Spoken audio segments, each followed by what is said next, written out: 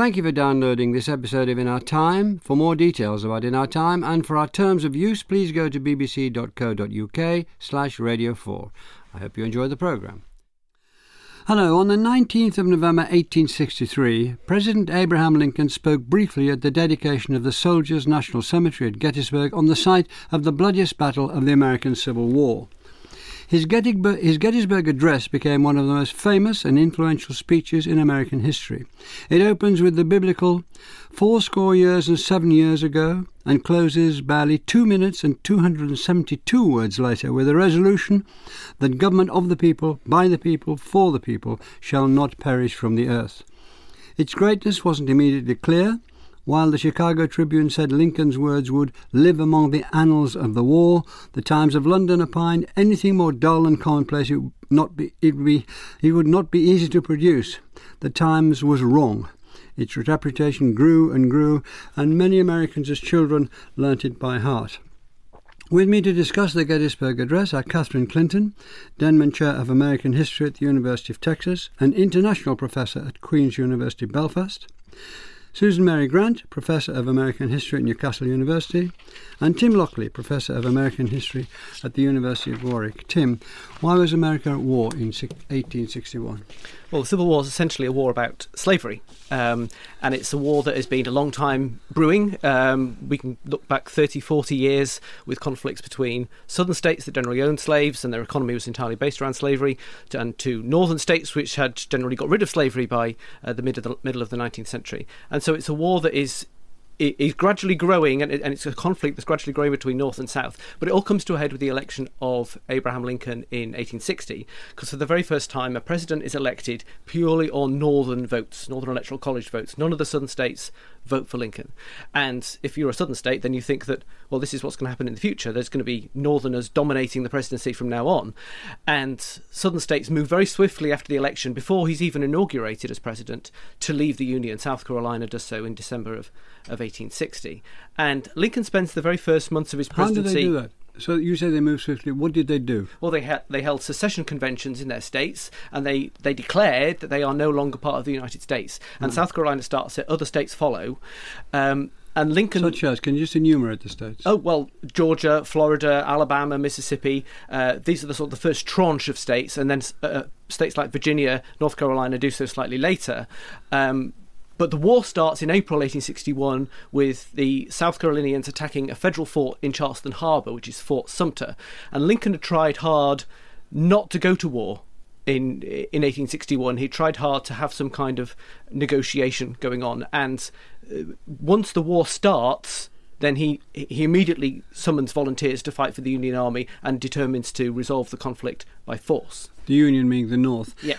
How much support did he have at the start in the North itself? I think the attack on Fort Sumter is widely seen as sort of a treacherous attack by secessionist rebels on the South. On Union territory. And I think he has widespread support in popular opinion, and they think that, you know, this is going to be a short war, as often people do when they start wars. They think they're going to be over quickly. But they don't know, what's going to happen in the future, and obviously it doesn't pan out quite like that. There is internal opposition in the North to the war. There are Southern sympathisers. There are people who think that peace should be preserved at any price, and there should be appeasement of the South. But certainly in the early years, they are the minority. They're not the majority. Is there also a tranche of opinion in the North that says, well, look, let them go their own way? There is that opinion, but I wouldn't have said it was the majority opinion. I think the majority opinion is that Lincoln's right and that the war is necessary.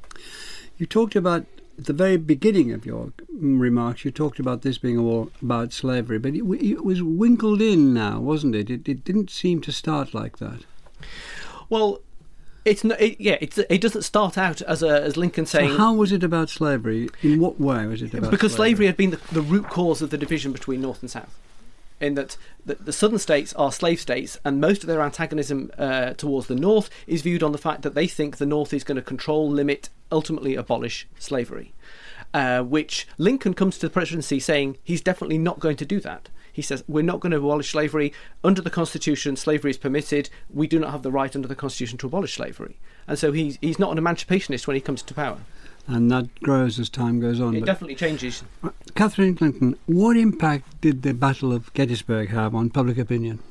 Well, by the Battle of Gettysburg, when Lee was invading the North at long last, it was quite a trial because everyone had gone to war thinking it'll be over in a month. It'll be over quickly. Some of the Southern politicians boasted that they would win without a thimbleful of blood being spilled. So they were quite confident about their martial abilities.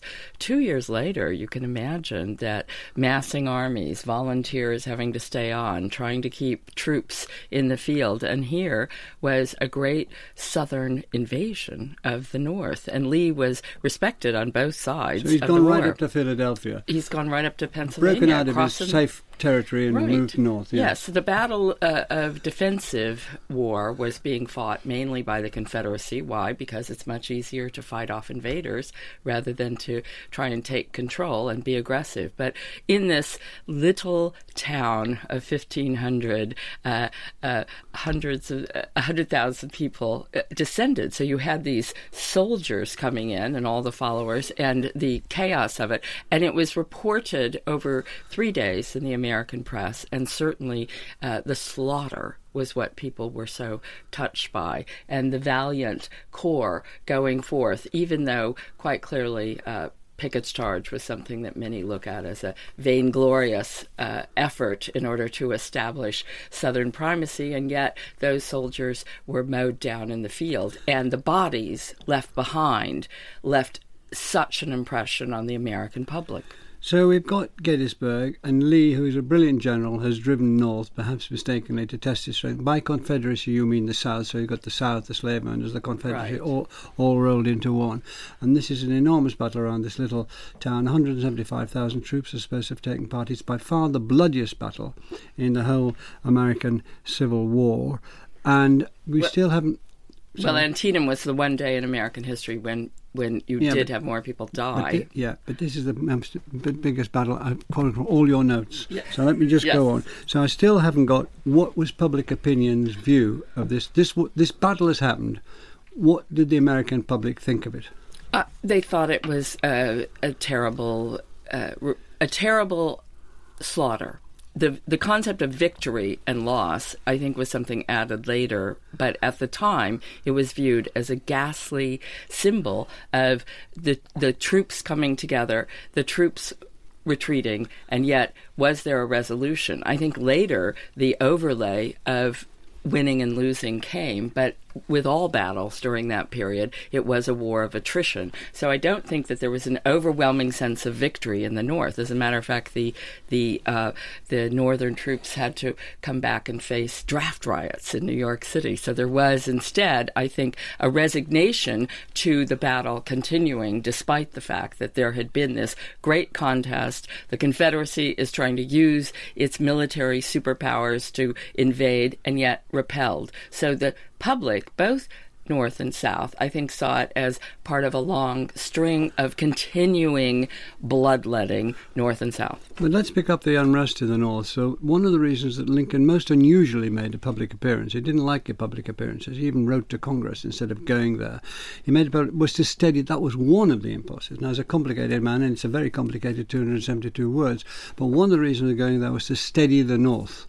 Absolutely. It was important, I think, to establish his presence. And although Lincoln had pledged never to leave until this realignment of states could take place. Never to leave what? Never to leave Washington. Right. So it was quite unusual for him to go to Gettysburg. And no one actually, at the beginning, I think, anticipated that the young lawyer leading this campaign for the dedication of a cemetery would get the president to come there. He was not exactly an afterthought, but I think we'd be quite surprised in terms of the order. But Lincoln felt it was very important to go there because so many American sons had died, so much slaughter had been endured, and he needed to get his message out. What was the purpose of this?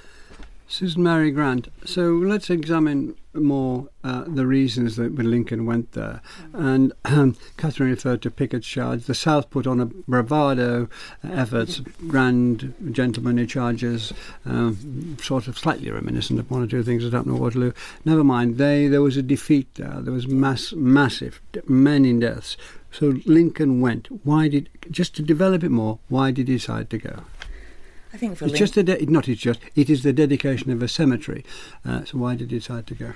I think, as Catherine said, partly he wants to go to steady the North. But the Gettysburg Address is not something that is just directed at the North. It is actually also directed at the South. I mean, yes, he's at the dedication of a cemetery. At the time, it was mainly Union troops that were being interred in the ground, and the idea was that Southern troops would be interred elsewhere or not interred. That was a huge problem for Southerners. Failing to remember they'd actually rebelled against the government, they got very upset when their fallen soldiers were not buried, in northern cemeteries or at Gettysburg. So Lincoln wants to go and make this declaration, but I think he also sees it as an opportunity because this is a very difficult year, and it's not just hindsight that tells us that. 1863 begins with the issuance of the Emancipation Proclamation officially. Which is? In the 1st of January 1863, the Emancipation Proclamation, he had announced it in September the previous year, the preliminary Emancipation Proclamation. And what he basically said was, all slaves in states in rebellion against a government would henceforth be free. Now, of course, it's a very difficult document. It's more of what Martin Luther King later called a promissory note rather than any kind of legal document. It did not free the slaves because Lincoln did not believe he could free the slaves. But it was a statement that he was going to try and eradicate slavery. And the way he did that eventually was to push through an amendment to the Constitution, the 13th Amendment.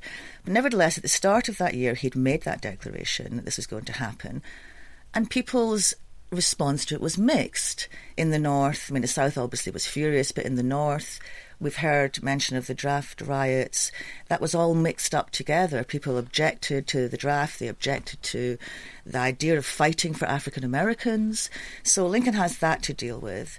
It's also in 1863, the war was starting possibly to go the Union's way. It had been going very badly in 62. String of defeats, Fredericksburg, Chancellorsville, famous defeats, reported not just in the national press but the international press.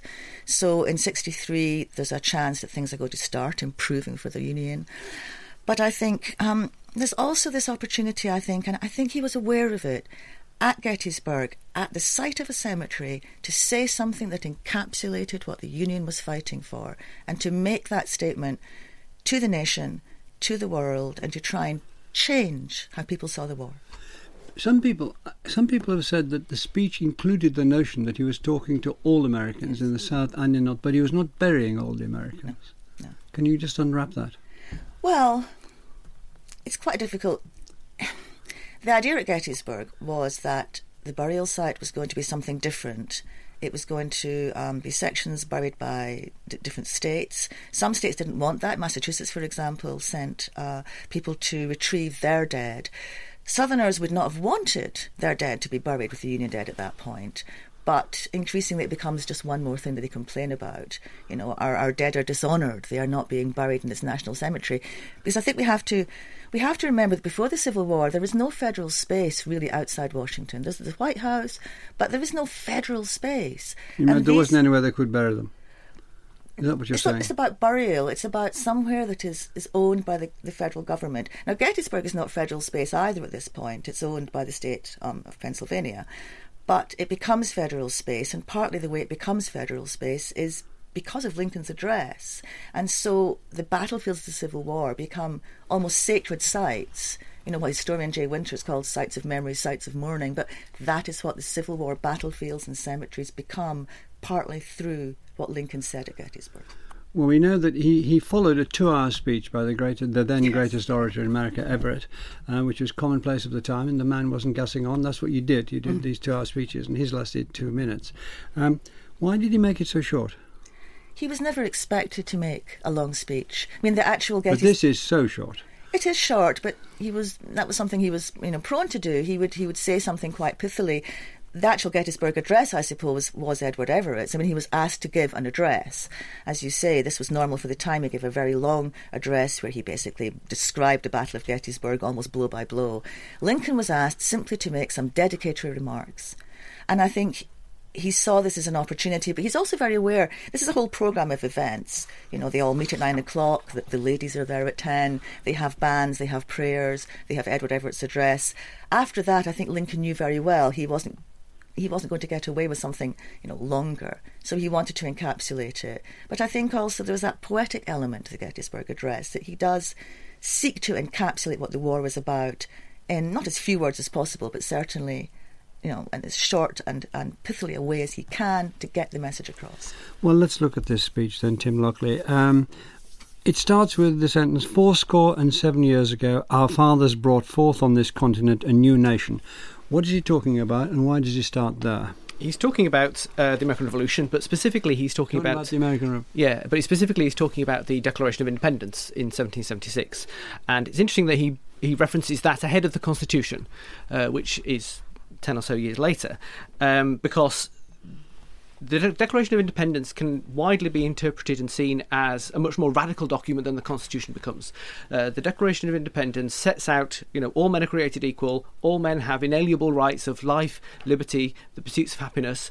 The Constitution is a much more dry, legalistic document, which is really about how you actually manage to organise the states to function as a federal government, and it makes compromises with issues like slavery, and in order to keep the United States united. So it allows the states to have representation based on slavery. It allows the states to reopen the transatlantic slave trade until 1808. These are issues that are in the Constitution. The Declaration of Independence is much more sort of raising these lofty ideals, and Lincoln is harking back to that original document saying our founding fathers, and bizarrely written by Thomas Jefferson, who of course was a slave owner, this is the sort of ideal we should be thinking back, and this is a continuity of what we're doing, and that's why you can in some respects interpret the Civil War as like Act 2 of the American Revolution, and that it's continuing and completing things that should really have been done 87 years ago. And that's the link he's making. Catherine Clinton, Lincoln says the new nation of America, quote, was dedicated to the proposition that all men are created equal. Now, this is what we're part of the thing. Is he meaning including slaves with that sentence? Well, with greatness, he harks back, as Tim points out, to the Declaration of Independence. We're having a battle. Can there even be a secession? Can there even be a rebellion? There can always be rebellions, but he is reminding all the Confederates who have said that they're trying to live up to their forefathers and have liberty, that liberty and equality were in tension, and therefore we are going to strike our balance by fighting for equality. But also they wanted the liberty to own slaves. The liberty to own slaves. So it was a great conundrum from the beginning, which is why the American Civil War is an extension, a continuation of the Revolution. We also have to look at the fact that the language is very important. All politicians look back, and even though Jefferson was a slaveholder, Lincoln grew up in an age of oratory, in an age of American politicians who gave a vision of what America would be. But America was on the shoals, and he was trying to guide us in the ship back to a new nation. And this rebirth was what he was preaching. In a way, I think he wasn't giving his oration was not a sermon, but a prayer. And he was giving comfort, and his language shows that he was trying to reach out. And that all men are created equal is a beautiful phrase that I think he was repeating and reminding. So the repetition and the language of the Gettysburg Address is something that draws us to it, which is why hundreds of scholars have debated the meaning of each paragraph of each word and sliced and diced this 272-word soliloquy. Susan Mary Grant, the next phrase, now we are engaged in a great civil war, testing whether that nation or any nation so conceived and so dedicated can long endure. Can you talk about that? Well, what Lincoln is saying here is he's reminding his audience that America is a political experiment. It is the first nation to break away from colonial rule. It founds this democratic republic. We have to bear in mind that at the time of the Civil War, America hasn't even had its centennial yet. So it is a young nation. So he is reminding them of what the nation was intended to be. Because when America was founded, he's very aware international audiences, and that would include Britain, they look at America and they basically didn't exactly say, well, I'll give it 5 years, but they were waiting for it to fail. There was a huge degree of schadenfreude lurking around the international political scene about the United States. So he's reminding his audience that this is the crucial point, that this Civil War is about, as Catherine said, whether or not there actually can be such a thing as secession. And Lincoln's point was, no, there cannot. This is a rebellion, pure and simple. This is not a war between two nations. This is about whether one nation, having made the decision to exist, can defeat its internal foes and endure. What point did he make about the secession in terms that, I'm wording this question wrongly, why did he say they couldn't leave the United States, the southern states?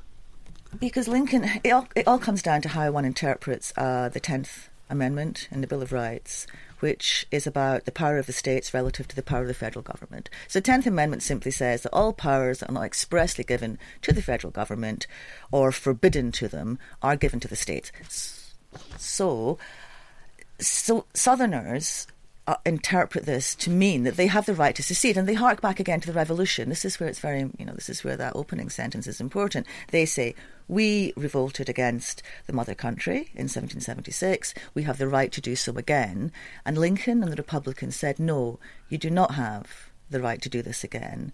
The Revolution was a once and for all event, and the Civil War, there's no such thing as a civil war. It was called a war between the states. Lincoln uses the phrase civil war, but legally he didn't believe it was a civil war. And that's what complicates the whole emancipation issue. He did not believe he had the right to deal with property in the South, to take Southern property away, because he believed the Constitution still held.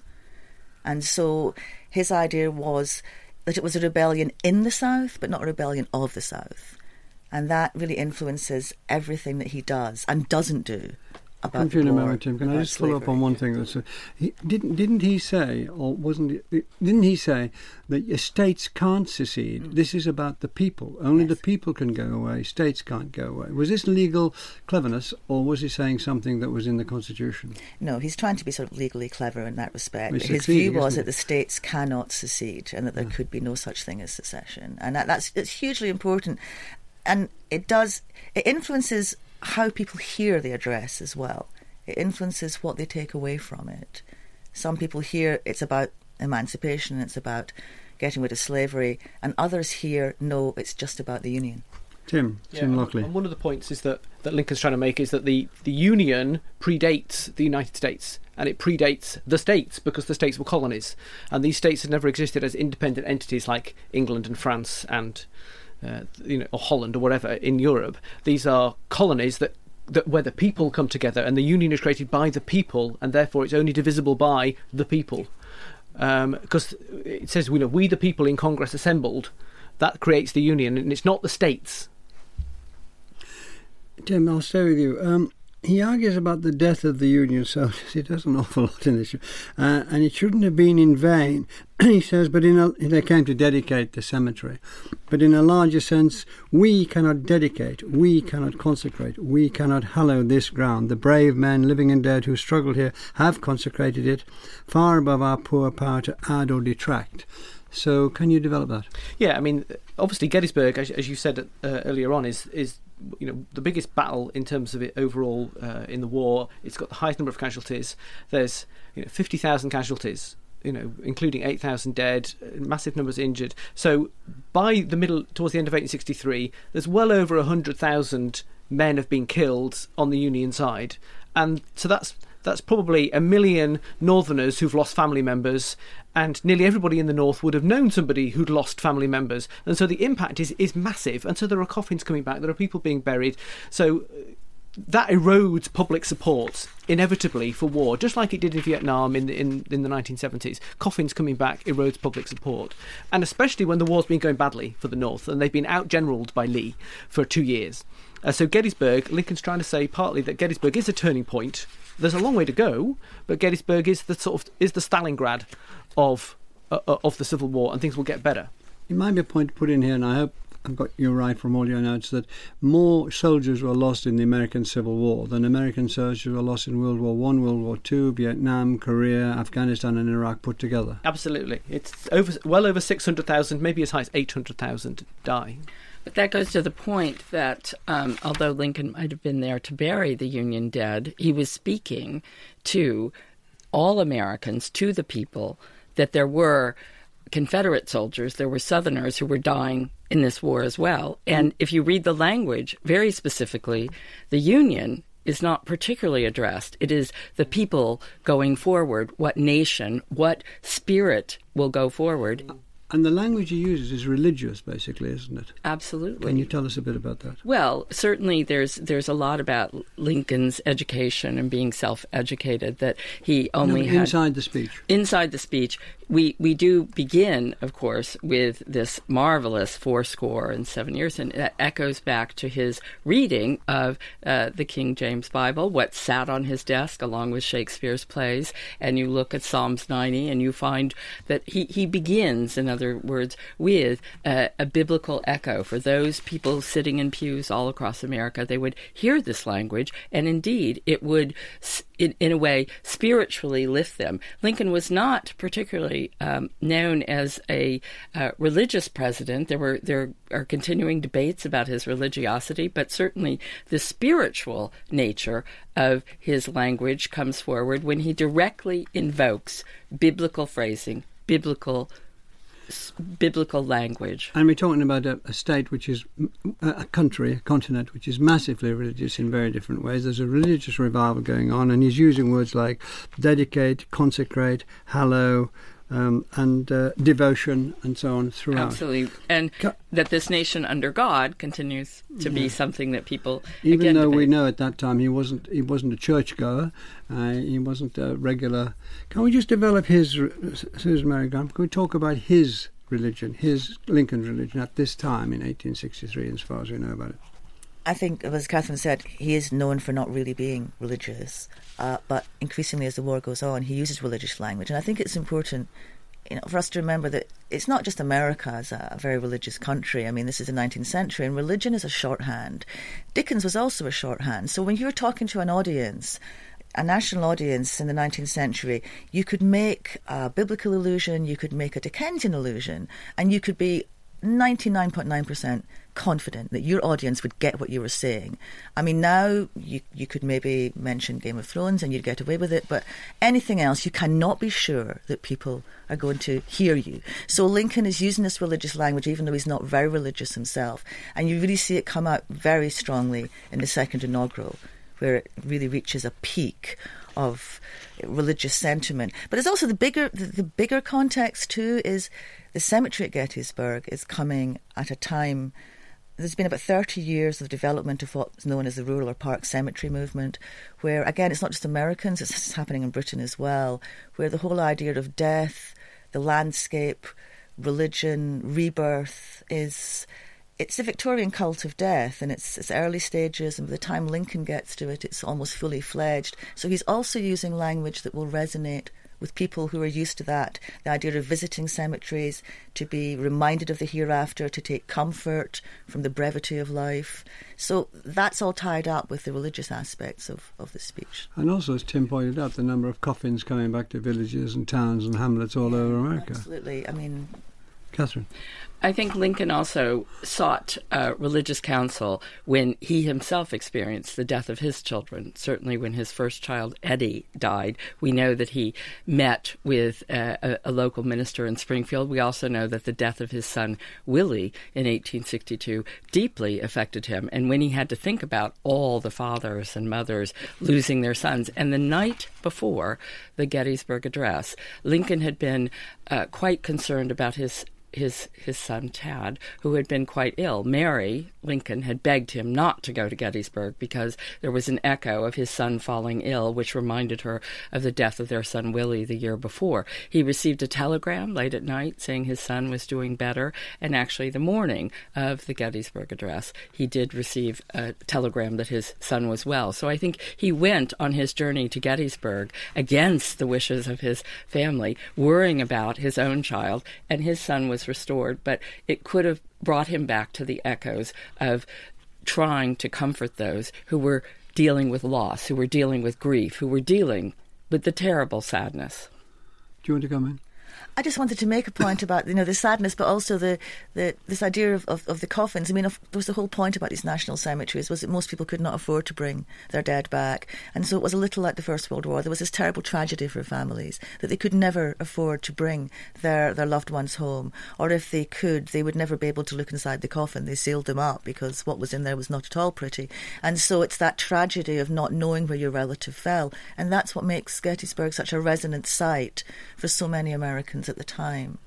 Tim Lockley, let's come to the closing phrase. Maybe this was the guarantee of the success of the address. Do you want to read it? We here highly resolve that these dead... Do you want to go on? We here highly resolve that these dead shall not have died in vain, that this nation, under God, shall have a new birth of freedom, and that the government of the people, by the people, for the people, shall not perish from the earth. Now, that's a resonant ending. How did he put that together? And why is under God there at that time when he isn't particularly religious? Well, I think that ties in with what Susan Mary and Catherine have said about Lincoln's growing religiosity. And under God, interestingly enough, is not in the earliest drafts we have of the Gettysburg Address. And That's it seems to be something that he added probably while he was speaking, because the newspaper reports of his speech say he said it. So the fact that it's not in the drafts that are in his hand, and the fact that it appears in the later drafts that he wrote and in the press reports suggests that he actually said those words. What about the government of the people, by the people, for the people? Yeah, and that's a really resonant phrase, and it's a phrase that sticks in the memory, obviously, for us, but it's also... in the future, going forward, people constantly attribute that to Lincoln, and Lincoln created this great... Lincoln borrowed that phrase from other people, and people had used it before. The famous Italian Republican Mazzini had used exactly the same phrase, and there's lots of Europeans who had used it before. So he's not creating it. Shakespeare used phrases by other people before that. It's how you use it, when you use it, and what impact it has. Well, absolutely, and his is memorable, and it's memorable partly because of what happens to Lincoln himself and the fact that he dies, first president to be assassinated. That also elevates his speech in people's memory. And he raises so many issues of democracy and the fact that the government should be representative and that it should be beholden to the people and responsive to them. That's really what people remember. Catherine, did any parts of this speech become a battle cry for the Union, for the North? When Tom Paine wrote, "This is a time to try men's souls," then they went into battle with that phrase. Washington read Tom Paine's work out to them, and they went saying that and writing that and going to the great battle on that river where they beat the German mercenaries. Were any of these phrases picked up by those in the war? Well, I would like to say that for the people, by the people, and certainly many of the ideas that we are fighting for all of our people, and we are fighting as a nation, we are struggling to survive, but the idea that it was such an incantation in the soldier's mind, I'm afraid, for example, was a Spielbergian notion that an African-American soldier would be repeating these addresses. At the same time, we do know that it does sing, it does resonate. Did it force people to rethink what this battle was about? Yes, when it finally was spread throughout the people, and it was in a way a union prayer. It was a union cry, and it was something that I think that again, reading in, as Susan Mary pointed out, with the emancipation, it brought the people rather than citizens. It brought a nation rather than a divided nation into the fore. Susan Mary, can I come to you on one thing? It isn't true, is it, that America was the only country working towards democracy? So he's obviously saying it to stir people's hearts, fine. But it's also, I think, underneath that, there's a serious idea of American exceptionalism. Yes, I mean, you're right that this is the age of nationalities. I mean, Italy and Germany, they're trying to pull together as nations. So America in is its just own way is this country. Yes, indeed, but I'll steer away from that one. The idea of American exceptionalism, I mean, largely it is rhetorical for Lincoln. He's trying to say, you're special, this is a nation worth fighting for. The idea of American exceptionalism is a bit of an academic chestnut in some respects, because all too often, particularly in the 70s and 80s in the aftermath of the Vietnam War, it was seen to be almost hubristic, that this was about America being special and being not just different but better. Civil War time. I think the idea of them being exceptional is, I would have thought, fair enough. I mean, they'd set off almost ab initio just 200 or 300 years ago. They'd become this great power, the great manufacturing power. And apart from everything else, I think to think of themselves as exceptional is not hubristic then. It might be in Vietnam, that's another matter. I don't want to talk about that. But I'm talking about what we're talking about, Civil War. Yeah, I mean, I think Civil War period, this idea of America being exceptional had widespread currency. I mean, not least because many of the leaders of the Union as well, they had come from Europe, they had come after the revolutions of 1848. They saw America as this last best hope of Earth. They saw it as an opportunity for a new kind of life. And you have all these regiments, these immigrant regiments, and they are fighting for a better future. And they see their future as being tied up with the Union cause. So that's the way that they interpret America as being exceptional for them. Usually during civil wars, people avoid the country, but America had an in-migration. And again, it wasn't just the immigrants who'd come and fled there, seeing that this democracy might be something they could realize their dreams, bring them back to Europe. But they continued to come there, even during the war. You had the growth, the expansion. As we know, war is very, very strongly associated with industrial growth. It wasn't any exception in the United States at that time. And so this created this amazing exceptionalism. Yeah, but it is true that participative democracy was at its furthest extent in America in comparison to anywhere else in the world, and that Britain was making moves towards democracy with the Great Reform Act in the 1830s. But this address is actually used to push through the Second Great Reform Act, which widens the franchise considerably more in Britain in 1867. So Britain is making moves towards democracy, but in the US, most adult males can vote. And that's not true anywhere else in the world at this time, even though Britain is making moves towards it. And the French do as well. When Louis Napoleon is thrown out in 1870 and the French Republic is restored, the French move towards democracy as well. But the Americans are certainly the world leaders in that. And a small abolitionist movement grew and felt that the Civil War was in some way their victory, just having it declared and pushing. And, of course, women's role in that and their declaration of their intention to get citizenship rights and voting was also a part of their contribution to the Civil War cause. And I think that made it, in some ways, again, hate to say it, but an exceptionally interesting So I should hate to democracy. say it if it's accurate enough. Susan Grant, when did the Gettysburg Address achieve in the enormous resonance it now has? It had a lot of resonance at the time. I mean, obviously some people didn't like it. Some of the press, the Democratic press. But when they were talking about that time, people would refer more to Washington and or around that and Washington. Washington was more referred to than Lincoln. As I understand it, it was later, much later, that the Gettysburg Address itself became a big thing in American life. Well, as I say, it is a big thing. The press report it, and there's a lot of commentary about how marvellous it is. I mean, a lot of people do understand what Lincoln has done. It doesn't really, I suppose, becomes hugely resonant in the 20th century, but that's to do with the growth of the media, I suppose, much more. And it becomes hugely resonant when the Lincoln Memorial is erected and finally finished, and the address is, carved in stone at the centre of Washington, and then it acquires a much broader resonance for the civil rights movement, because obviously the words apply. People like Martin Luther King, give a famous speech in 1960 on the steps of the Lincoln Memorial. And so it starts to take on a different kind of resonance in the 20th century as encapsulating the American ideal that the nation has yet to live up to. In the way that Tim said, the Revolution and the Declaration of Independence had been an ideal that the Civil War generation felt it hadn't lived up to. And he becomes transcendent because Reagan quotes him, Clinton quotes him, Barack Obama's inauguration is to do with Lincoln, even swearing his oath on the Bible on which Lincoln swore his oath. Yeah, I mean, it is incredible. I mean, there's a whole industry of what would Lincoln have done, what would Lincoln have said. There's a whole industry. That's what I was getting at, and that's what you've answered. I think it was the Lincoln centenary of his birth, though, in 1909, when we see he overtakes Washington. Washington, of course, is the first president, is the one who created the nation, who is magisterial and much revered. But we look in media in this early period, we look at memorials, and we see that memorials to Lincoln begin to grow. And, of course, as Susan Mary says, the Lincoln Memorial doesn't put the Emancipation Proclamation on the walls, but it puts the Gettysburg Address. Yeah, and the interesting thing, and this is where the length of the speech becomes really important, is that there are Associated Press reporters at the site. They telegraph the text of the speech all over the US, and so the next day newspapers print it in its entirety because it's short. They don't print Everett's speech because it's 2 hours long.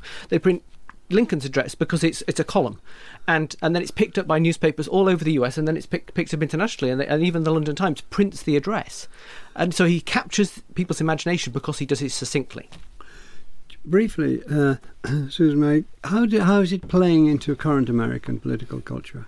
To current American political culture, I think America is still dealing with these issues. It's still grappling with these issues, which it grappled with from the very beginning. I mean, Declaration of Independence says all men are created equal, but they were slaveholders when they wrote that.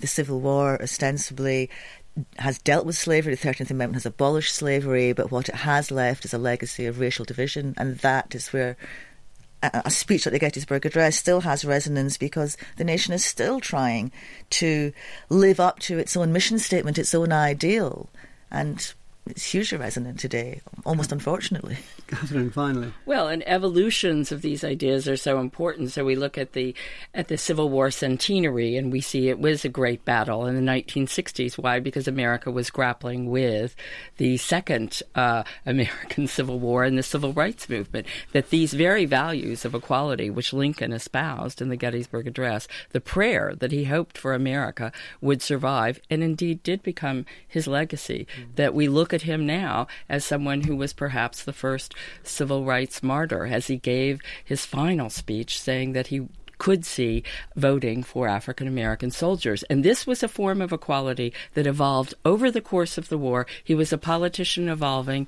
and I think his evolution is what makes him so prescient and so wonderful for us. Thanks to Catherine Clinton, Susan Mary Grant and Tim Lockley. Next week we were talking about Margaret Kemp and the English mystics in the early 15th century. Until then, you can always follow us on Twitter at BBC In Our Time. Thanks for listening. And the In Our Time podcast gets some extra time now with a few minutes of bonus material from Melvyn and his guests. What do you think we should have talked about? Well, I was surprised we didn't talk about the Lincoln the Great Emancipator. Yes, I suppose the complications of emancipation, I think, is something that most audiences and students struggle with. And I think Gettysburg itself, as well its role, its military role, the fact it's tied in with the fall of Vicksburg the day after, how it becomes this kind of transformative moment. But I think it's emancipation that really gives people the hardest time. Yeah, because when they're looking at Lincoln. Lincoln the Liberator? You all prodded at it 2 or 3 times, and you summarised it very carefully about what he wanted and what he didn't want. Yeah. I was thinking of going further down that route, but I thought it would have ended up. We would have had to miss other stuff out that was important to talk about. And he was a contradictory, and when we were discussing the nationalism and when we were discussing the possibility of secession, well, Lincoln, in his own thought process, was contradictory because there was a blockade. How could you have a blockade if it wasn't indeed and it was admiralty law and a war? Finance. No, so he played the role of, he's someone, of course, who we celebrate his words, we talk about his words, and yet in the early decades of the 21st century, people were debating whether he suppressed the press, and he went in and he suspended habeas corpus. I mean, he wasn't afraid to use executive power, which is something that Barack Obama's been criticised a lot for, because he didn't necessarily want to work with Congress. He wanted to get stuff done, and that if that meant short-circuiting some of the normal rules, then he was a war president, and he said, I'm Commander-in-Chief, and this gives me the right to do that. But the words of the Gettysburg Address are also so very much a part of the memory culture and the culture, not just of Lincoln, of an earlier era, and the greatness, and that all Americans of my age group and the post-60 group had memorized it as a child in the South. and in the North. That's something quite that is amazing. something it became a creed. That's quite special. But what I find is also interesting about it is that you can adapt the speech to different circumstances. I mean, it's possible to read that, in my view, you tell me I'm wrong, and think that he is talking to all Americans, not just the North, and also to feel that the soldiers of the American South are being buried there in some way, metaphorically perhaps, but they're still on the field. Yeah. I think it's also people at the time, it was a speech that was capable of being read in two very different ways, because abolitionists and people who really wanted, immediate emancipation and for, immediate equality, what they heard was, the words equal. And they thought, this is brilliant, this is encapsulating everything that we fought for, and this is going to be about emancipation. And people who didn't want emancipation, who were quite racist and didn't really want rights for African Americans, they could focus on this government of the people and by the people and say, this is not about emancipation, this is entirely about democratic government and whether it can last. Yeah. But not just last, but improve and evolve, so that it will be a new birth of freedom. Yeah. We've been talking about the nation surviving, but actually this war, baptized in blood, allows this quasi-spiritual freedom to move towards utopia. One of